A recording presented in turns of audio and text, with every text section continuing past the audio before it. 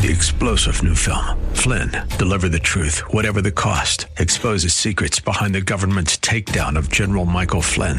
Flynn knew what the intel world had been up to. He ordered the first audit of the use of contractors. This set off alarm bells. He told the truth. He was the most dangerous person for Donald Trump to hire. They had to get rid of Flynn. Flynn, deliver the truth, whatever the cost. Available now. Watch it today. Go to salemnow.com. salemnow.com. Well, welcome to the Frank Sontag Show. I'm Pastor Steve Wilburn with Core Church Los Angeles, and I'll be filling in once again today. Well, listen, as we have our time together, I'd like to read you a promise that God made to Abraham, who would end up being the patriarch of our faith. God said to him in Genesis chapter 12, verse 1, he says, "Go forth from your country and from your relatives and from your father's house to the land which I will show you, and I will make you a great nation, and I will bless you and make your name great, so that you shall be a blessing. A blessing. And I will bless those who bless you, and the one who curses you I will curse. And in you, Abraham, all the families of the earth will be blessed." Wow. Isn't that pretty crazy? God repeated that promise to Abraham's son Isaac in Genesis 26, and again to Isaac's son Jacob in Genesis 28. Jacob, by the way, God renamed Israel. And as we know as Christians that the promised Messiah would come through that bloodline that went through Jacob's son Judah, down through Boaz, Obed, Jesse, David, and so on. This is why we as Christians are strong supporters of the nation of Israel. For Jerusalem is a city of God, and his people, Israel, have been chosen by God. They are his chosen people. God said they are the apple of my eye. And today, I have a tremendous treat for you. For in studio, sitting right next to me right now, is the Consul General of Israel. His name is Dr. Hillel Newman. Dr. Newman, thank you so much for coming in and being part of our program today. Shalom, Pastor Wilbur, and shalom to all the listeners. It is my honor and pleasure to join you today. Wow, it is so wonderful to have you here. Well, as you know, we here in America have had a change in administration. And for many of us, well, it's not quite going the way that we thought it was going to go. But let's think happy thoughts on that. But what many people might not know is that you have had also elections in Israel, and you have a new government. Can you tell us about that? Yes, sure. Well, we've been through 2 years with 4 election campaigns. And the result of it all was that the longest-serving Prime Minister, Netanyahu, actually left office, and we now have a new government in Israel. And that, I think, displays more than anything else the strength of the democracy in Israel, that the voice of the people decides, and not the fear of the gun, like many of our neighbors in the Middle East. Yes. We are the one and only democracy in the entire Middle East, where the will of the people, the majority vote, decides everything. And the result was that a new prime minister, a new government has been set up with a new prime minister. The prime minister is Bennett. He only represents 7 members of parliament in a 120-seated parliament. How did he get elected then? Well, the system in Israel is different. The system is a multi-party system where the prime minister is voted in by the parliament according to majority vote. And he managed to get 61. That's a very narrow margin out of 120. He managed to get 61 to support him as prime minister. It's a uniting of 8 different political parties, and they've all come together in order to support Bennett as prime minister. And I think the most interesting aspect about this election campaign is that for the first time in history, the Arab Party has joined the coalition and supporting the Prime Minister of Israel, which means it's actually a symbol of the integration of Israeli Arabs in society. That is almost unbelievable to hear that. It's incredible to me. I want to go back just in our recent history. A month ago, we were having massive uprisings there in Israel. From what I understand, and of course you can't always know exactly what the news is telling you is true or not true, But that recent wave of violence in Israel that most of the liberal media only chooses to report on the negative talking points against Israel. But the fact was there was some 4,000 plus rockets that were fired from the Gaza Strip into Israel. Yes, well, unfortunately, despite the fact that Israel is a strong country with tremendously positive things showing towards a wonderful, rosy future, we have enemies. We have Iran out there, which is bent on the destruction of the state of Israel, and we have other enemies like the Hamas on our southern border and the Hezbollah on our northern border, both proxy terrorist groups supported by Iran.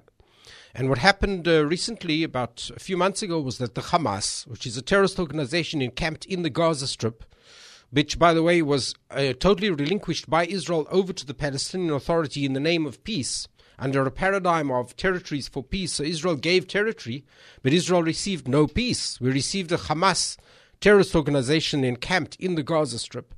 And they occasionally launch rockets according to their interests. And they launched more than 4,000 rockets against the civilians of Israel. You could just imagine that an average family has 15 seconds to reach a bomb shelter to make sure that the missile does not fall on their heads and kill the family. So we're in a situation like that. Israel had to respond, and we responded in self-defense. But we have this ongoing problem of these proxy terrorist organizations on our borders, whether it's the Hamas, the Hezbollah, and jihad organizations, which are bent on the destruction of our values, the life that we live. They're not only against Israel, they're against Western values, they're against the United States. Iran calls Israel the small Satan, but they call the United States the big Satan. Yeah, it's incredible to me that the negative response of many of the media outlets all downplay what is happening to you. If we were here in America, and we were talking about this just the other day, and if Canada or Mexico started launching rockets into the United States and killing Americans, what would our response be?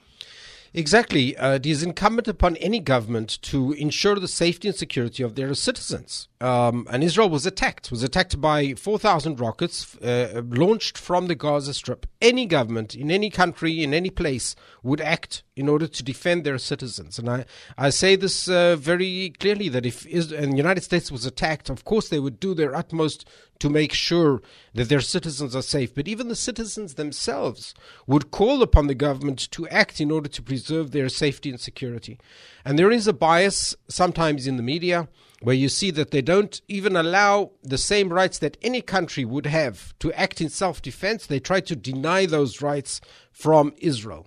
Yes. And that is a big question. We can go into that in depth, why that is the situation. Yeah, it's really mind-boggling when you think about everyone says, well, they should have their own country, the Palestinians, and this and that. And this is why I started off with the scripture that we started off with, because God has given that land to the people, the Hebrews, which are the Israelites, the Jews. And so when I think about everything that's happened there, and think about what has gone on with this, the attitude that that is so much prevailed is that somehow you should give more area or property to the Palestinians. But I don't think what people understand is many places in the world today, and if we look at how many Jews are in Egypt, there's 10 out of 100 million people. I found this stat. I found it quite amazing. In Jordan, there's no Jews that are claiming to be Jews, at least out of 10,000 people. Saudi Arabia, 0 out of 34 million people. Lebanon, 100 people out of 7 million people. I mean, so Iran, 4 people that claim to be Jews out of a country of 89 million. What was amazing to me is, what is the entire population, Dr. Newman, of Israel today? The entire population is approximately 9 million. Okay, so let's think about that. In Los Angeles County alone, there's 10.5 million people. So the entire population of this country is 1.5 million less than Los Angeles County. And in that population, there is 1.9 million Arabs that are allowed to live there with full freedom. Yes. Not only are they allowed to live, but they, as you said, they have full freedom in every way. Yes. The third largest party in the parliament in the previous Knesset, which is the parliament of Israel, was the Arab Party. Yes. The third largest party. You can hardly imagine a Jew running in a party in one of the Arab or Muslim states. Here you have an Arab Muslim party, a few parties running in the parliament, and they reached a situation where they had they're the kingmakers. In the most recent election campaign, the Arab Party came in as part of the coalition, and they were the kingmakers. They made Bennett the prime minister of the state of Israel. So you talk about freedom of worship, freedom of activity, freedom of everything in any way possible. You mentioned the Palestinian issue. I think in this context we should just remember that is the ancient homeland of Israel. Yes. You just read the Bible. Yes. You see the borders, you see the lands, what is called today in the popular slogans as disputed territory. That is the ancient homeland of the ancient Israelites. Shechem, Bethlehem. Yes. All these places are mentioned in the Bible as the places where Abraham, Isaac, and Jacob and the forefathers and then the children of Israel bought the land in order to settle. So that is the ancient homeland of Israel. There never was a Palestinian state. There never was a Palestinian entity. In fact, the name Palestine comes from the Philistines, which were invaders from Phoenicia. Yes. And Rome used that term in order to try and erase the Jewish identity of Israel at the time. So they called it Palestinia in order to try and erase Jewish identity. But they meant the Philistines. There never was a Palestinian Arab nation and never was recognized as such. That's an interesting fact. And to go from a biblical standpoint, there was a problem when God called Abraham. He took his wife and he also took his nephew Lot. And Lot caused some problems and his men some problems. So finally, Abraham said, look, you go to the left, I'll go to the right. You go to the north, I'll go to the south. Just go wherever. You take whatever you want. And of course, we know that Lot, the spoiled brat little nephew, he took the best of the land. He took the place that was full of, pastures and what have you. But as soon as Lot left, God in Genesis 13 took Abraham to the top of the mountain and he said, look as far as you can see, to the east, to the west, to the north, to the south. I give all of this land to you. Nothing usurps what God had given to the people of Israel. Yes. We prayed for 3,000 years just to return to that piece of land. Yes. We never requested other pieces of land. We never wanted to take pieces of land of other people or other nations. Just that promised land that was promised in the Bible. And it's not even the richest or the wealthiest place. It's what the Bible calls it, milk and honey, the land of milk and honey. Yeah. You don't make a lot of profit from milk and honey today. Yeah. Our neighbors have gas and oil.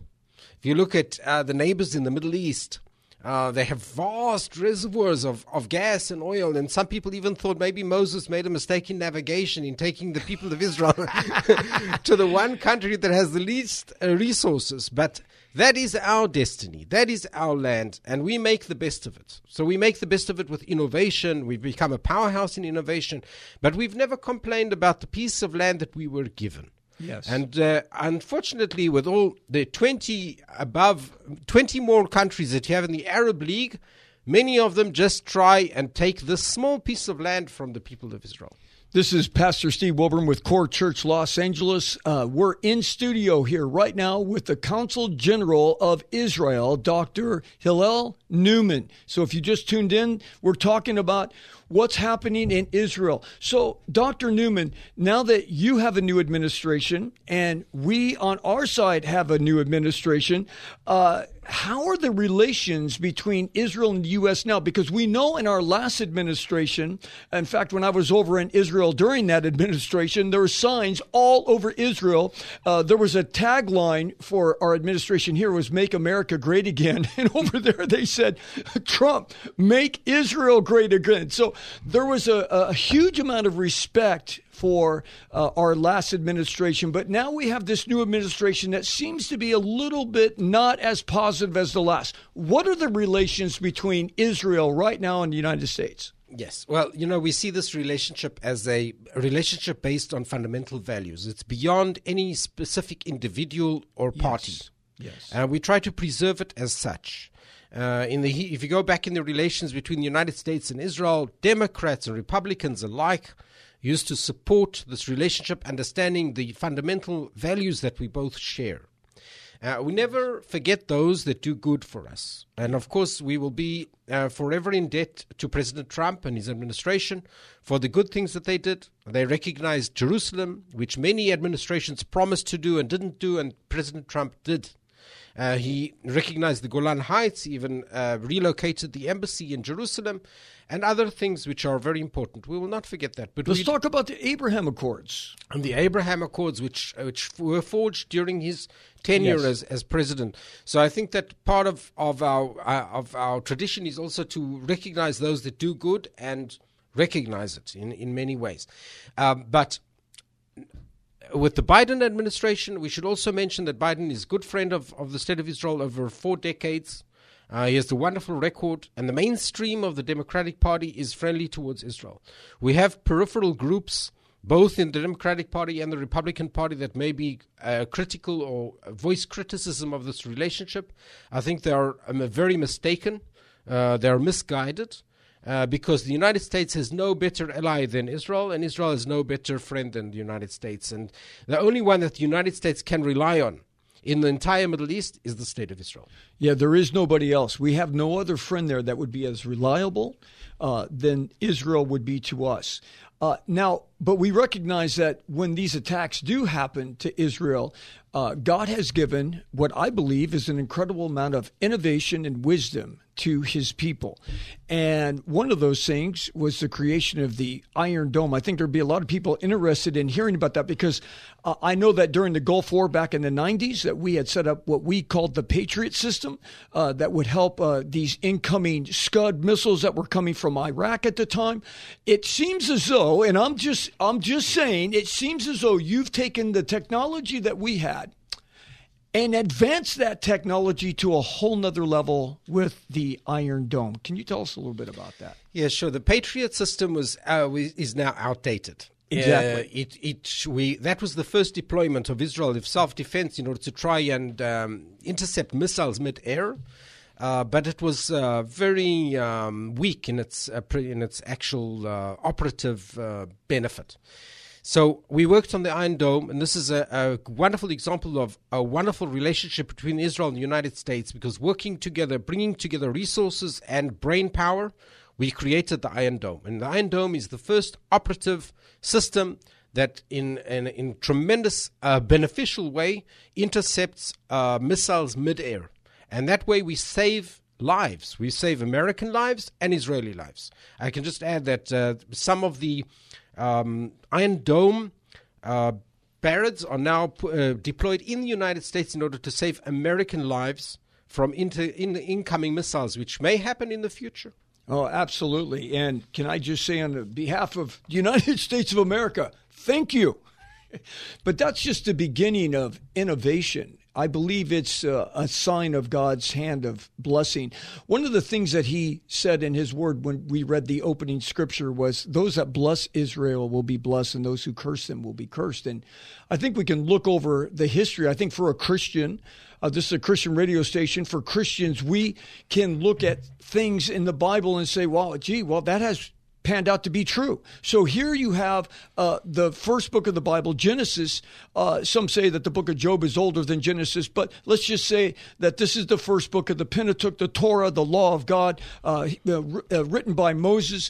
And it's like, so we have this book in the 12th chapter, and what God said there seems to be true, because if you go back through every world governing empire that turned its back on the Jewish people, they don't exist today. Yeah. Well, what greater prophecy coming true or miracle before our eyes, what can be greater than the return of the people of Israel to the ancient homeland, the land of Israel? Maybe nothing. And the reestablishing of sovereignty of the people of Israel, and the re-engaging in Hebrew, the original biblical text. And every child in Israel now can read Hebrew. If that's not a miracle, after so many years of persecution, even the Holocaust that the Jewish people went through. And here the people of Israel have lived up to see, and we see with our own eyes today, how the eternal promise, as is written in the Bible, that the people of Israel will return to the land of Israel, and there will be an ingathering of the exiles of the people of Israel. It's all promised in the prophecies, and they're all coming true in our generation and the generation, one generation ago. Yes, that I think about Ezekiel 37, 38, and 39, all talking about Israel in the last days, the people returning to the land. As any history buffs know, Titus, the general from Rome, rolled into Jerusalem and tore it down completely, burned it to the ground in 70 A.D. What nation of people, what people anywhere, getting back to the miracle that you just said, 1,878 years later, on May 14th, 1948, Israel was once again established as a nation. And like God said, that he would pull his people back from all the winds of the earth, meaning north, south, east, and west. From every continent, he has pulled people back. There is no other precedent like this, where a nation comes back after thousands of years of exile, under persecution in most extreme conditions, and they return back to their ancient homeland and reestablish sovereignty. And they haven't lost anything of their tradition. They haven't lost anything of their language. This is really unprecedented. And yes. I think that anyone with their eyes open should be seeing here a divine guidance in one way or another. You talked about a scripture to me at one point in Zechariah 6. Can you share that? Sure. There's a scripture in Zechariah, which says that one day the people of the elderly of Jerusalem, elderly of Israel, and the children will play in the streets of Jerusalem. And Zechariah said that when in one of the darkest periods of the history of the people of Israel. They were in exile, they were under persecution, they had no idea when they would return back to the land of Israel. It was like really a prophetic vision without any realistic support. And today, in our time, the elderly and the children of Israel can sit and play in the streets of Jerusalem. They can sit tranquilly in the streets of Jerusalem. So these prophecies are coming true in our time. And there I was dancing in the streets in Jerusalem on their 70th anniversary on May 14th, 2018. And they were dancing, and the children were dancing in the streets. And as we were coming up the elevator, I was showing you the video of that. And so that prophecy has come true. Yeah. This is Pastor Steve Wilburn with Core Church Los Angeles, and we have the great honor of interviewing the Consul General of Israel, Dr. Hillel Newman. And so we're going to continue this interview. We're going to continue walking through the scripture and walking through this time with this ambassador to our country, this individual who is sharing with us, the glory of Israel. And we as Christians, the Bible says in Psalm 122:6 that we should pray for the peace of Jerusalem. So don't go anywhere, because we're going to come right back with this interview with Dr. Newman.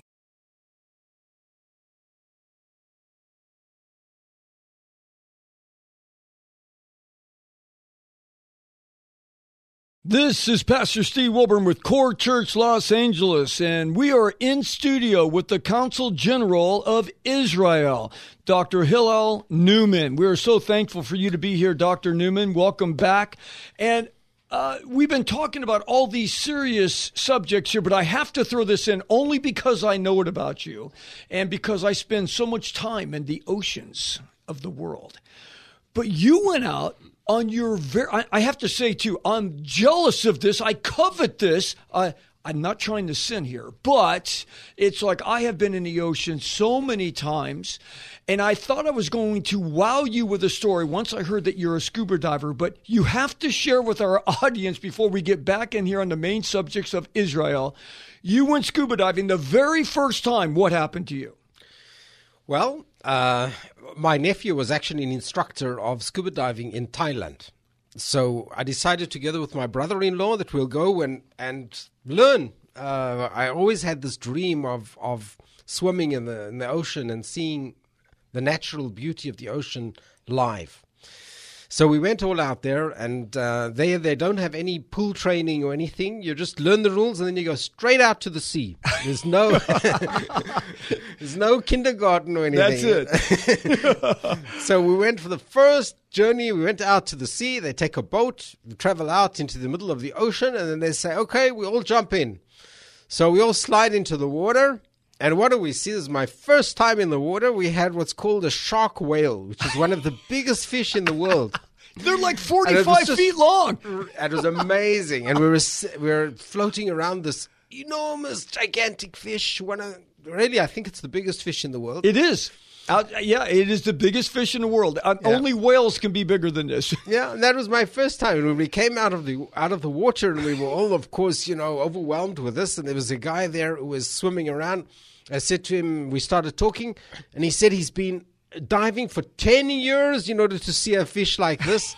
And he was so frustrated that that I am the first time saw.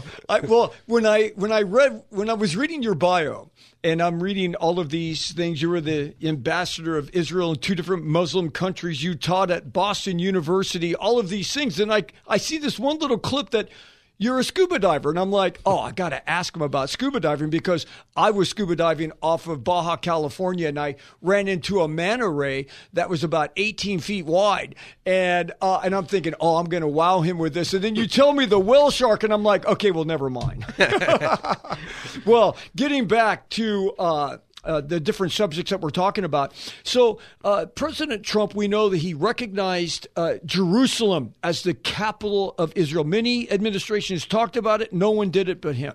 He also recognized the importance of the Golan Heights as a buffer zone. I don't think many people understand the size of Israel. The entire country is the size of New Jersey here in the United States, just New Jersey alone. It's a very small country, and so he recognized that buffer zone that was needed there.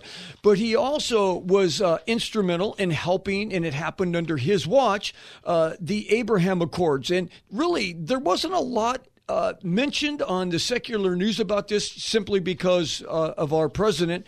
But this was a huge deal. Why don't you talk about that for a moment? Sure. The Abraham Accords is amazing. We had, in a period of a few months, 4 additional Arab states come forward and establish peace, normalize their relations with Israel. Since the establishment of Israel in 1948, Israel extended its hand in peace and friendship to the entire global community, and that included, of course, the entire Muslim and Arab world. Yes. The response was total rejection. The entire Arab League, which was 22 Arab states, rejected the existence of the State of Israel and refused to even recognize the existence. And then you have the whole Muslim bloc, which is a large bloc of more than 50 countries in the UN, and they also refused to recognize, many of them refused to recognize Israel. We look now 72 years later since the establishment of Israel, we have managed to make peace, establish peace with Egypt and Jordan. Yes. Although they're very cold, it's a very cold peace. It hasn't really penetrated into the masses, into the population. It's really a peace. It's a peace on a piece of paper. It's not a real peace. Yeah. But today, with the Abraham Accords, we're expanding the circle of peace, which is reaching now way out to the Persian Gulf. And for the first time, we're establishing peace for peace. Yes. Recognition, each mutually recognizing each other, not for all kinds of personal interests, but for the good of humanity and the good of society and the cooperation. And this is a dream come true for the people of Israel, who always wanted this friendship and peace with the entire Arab and Muslim world. They have internalized that Israel is an ally and not an enemy. They understand the benefits that they can get from Israel and its innovation. And they also understand that Israel is an ally in the confronting of Iran. Iran is a regional threat, not only to Israel and the United States. I believe they're a global threat. Agreed. Yes. But if you look at it regionally, then it starts off, the threat always starts off close by. Yeah. So we start off with the threat to the United States, Israel, and the Persian Gulf. And many of these Persian Gulf states fear the ramifications of even establishing relations with Israel. Yes. Well, so speaking of, relations, How are the relations going with the Palestine Authority right now? And what are the prospects of peace? Because that's really the hot topic. It's like, how can we have peace here? But obviously, just from a novice standpoint, you can't have peace when someone's launching rockets into your neighborhood. How are things today? Because obviously everything's settled down from this last uprising. Where are things at with that relationship with the Palestine Authority? Well, if you allow me, just before I go into the Palestinian issue, Yes. let me just mention one story which I think demonstrates the wonderful warmth of the relationship between Israel and the Arab, under the Arab. Yes, please, because that's the UAE that came into that, United Arab Emirates. Yes, under the Abraham Accords, there was an Egyptian singer that took a photo with an Israeli singer, Omer Adam. And when the Egyptian singer returned to Egypt, he was criticized and outcast by the artistic guild in Egypt, and they accused him of, how did you dare take a photo with an Israeli? And he started apologizing and getting into an apologetic mode of, I didn't know he was an Israeli, and all kinds of explanations like that. Well, that picture was taken in UAE, where Omer Adam, the Israeli singer, was invited officially to come and give public performances. And that shows the enormous gap between the kind of zero-sum, old-thinking, traditional, old school of the Arab and Muslim world like Egypt and Jordan, and the new approach that we see today coming forth from UAE, Bahrain, and other countries in the Persian Gulf, where they seek the closeness and they want warmth with Israel. And Israel has always sought this. We always extended a hand in peace and friendship.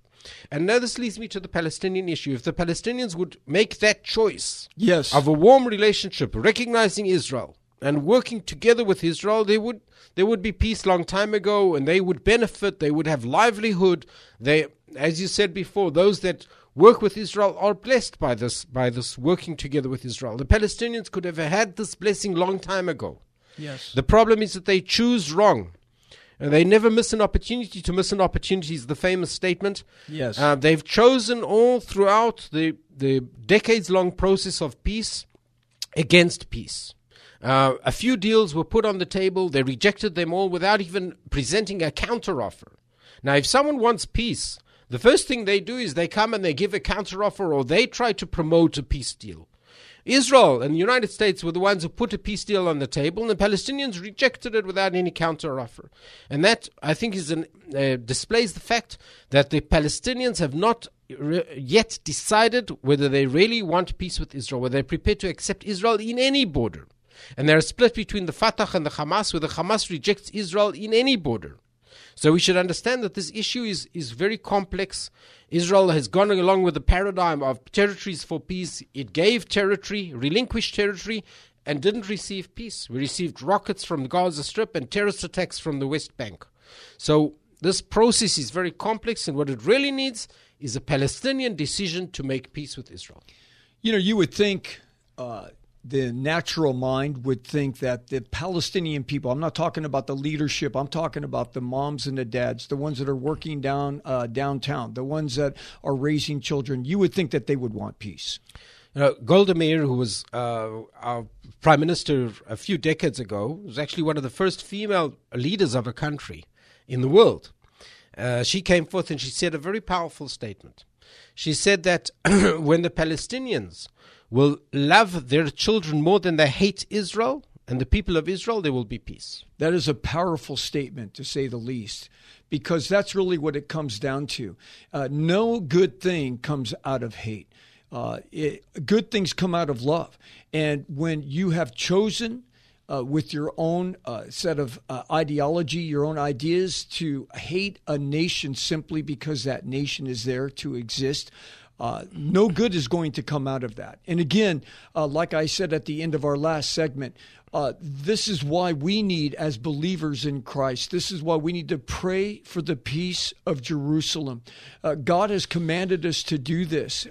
God wants peace in this country. God wants peace in this region. Israel is the breadbasket of the entire Middle East. They produce everything from tangerines, oranges, bananas, blue bananas, everything you could imagine. They are literally the breadbasket for that entire region. They have so much to offer to the nations around them. Well, this is Pastor Steve Wilburn with Core Church Los Angeles, and I'm interviewing here the Consul General of Israel, Dr. Hillel Newman, and he is in studio here. We're going to take a quick commercial break, and we will be right back. Make sure you don't go anywhere.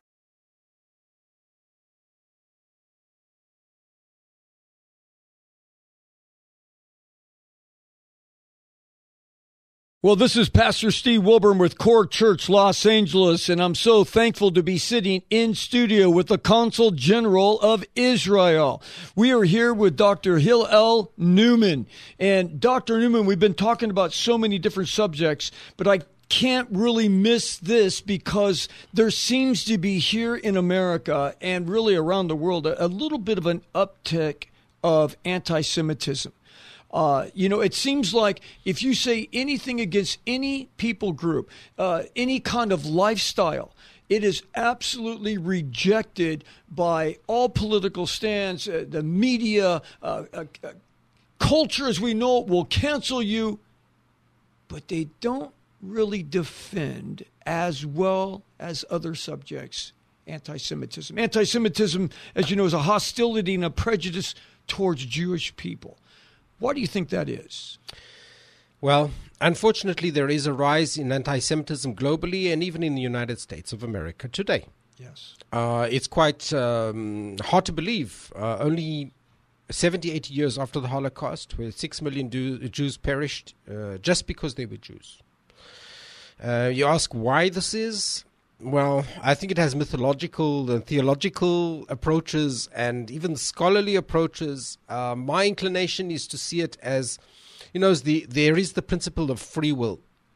And everyone must decide in life which path to take, whether to take a value-orientated life or a materialistic life, whether to be pro-Israel or anti-Israel.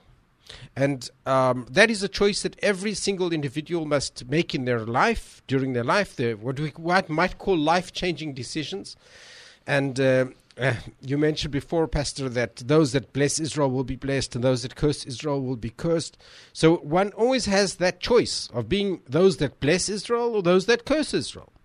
That is the free will, freedom of choice, and also reward and punishment are as a result of every individual's choice in life.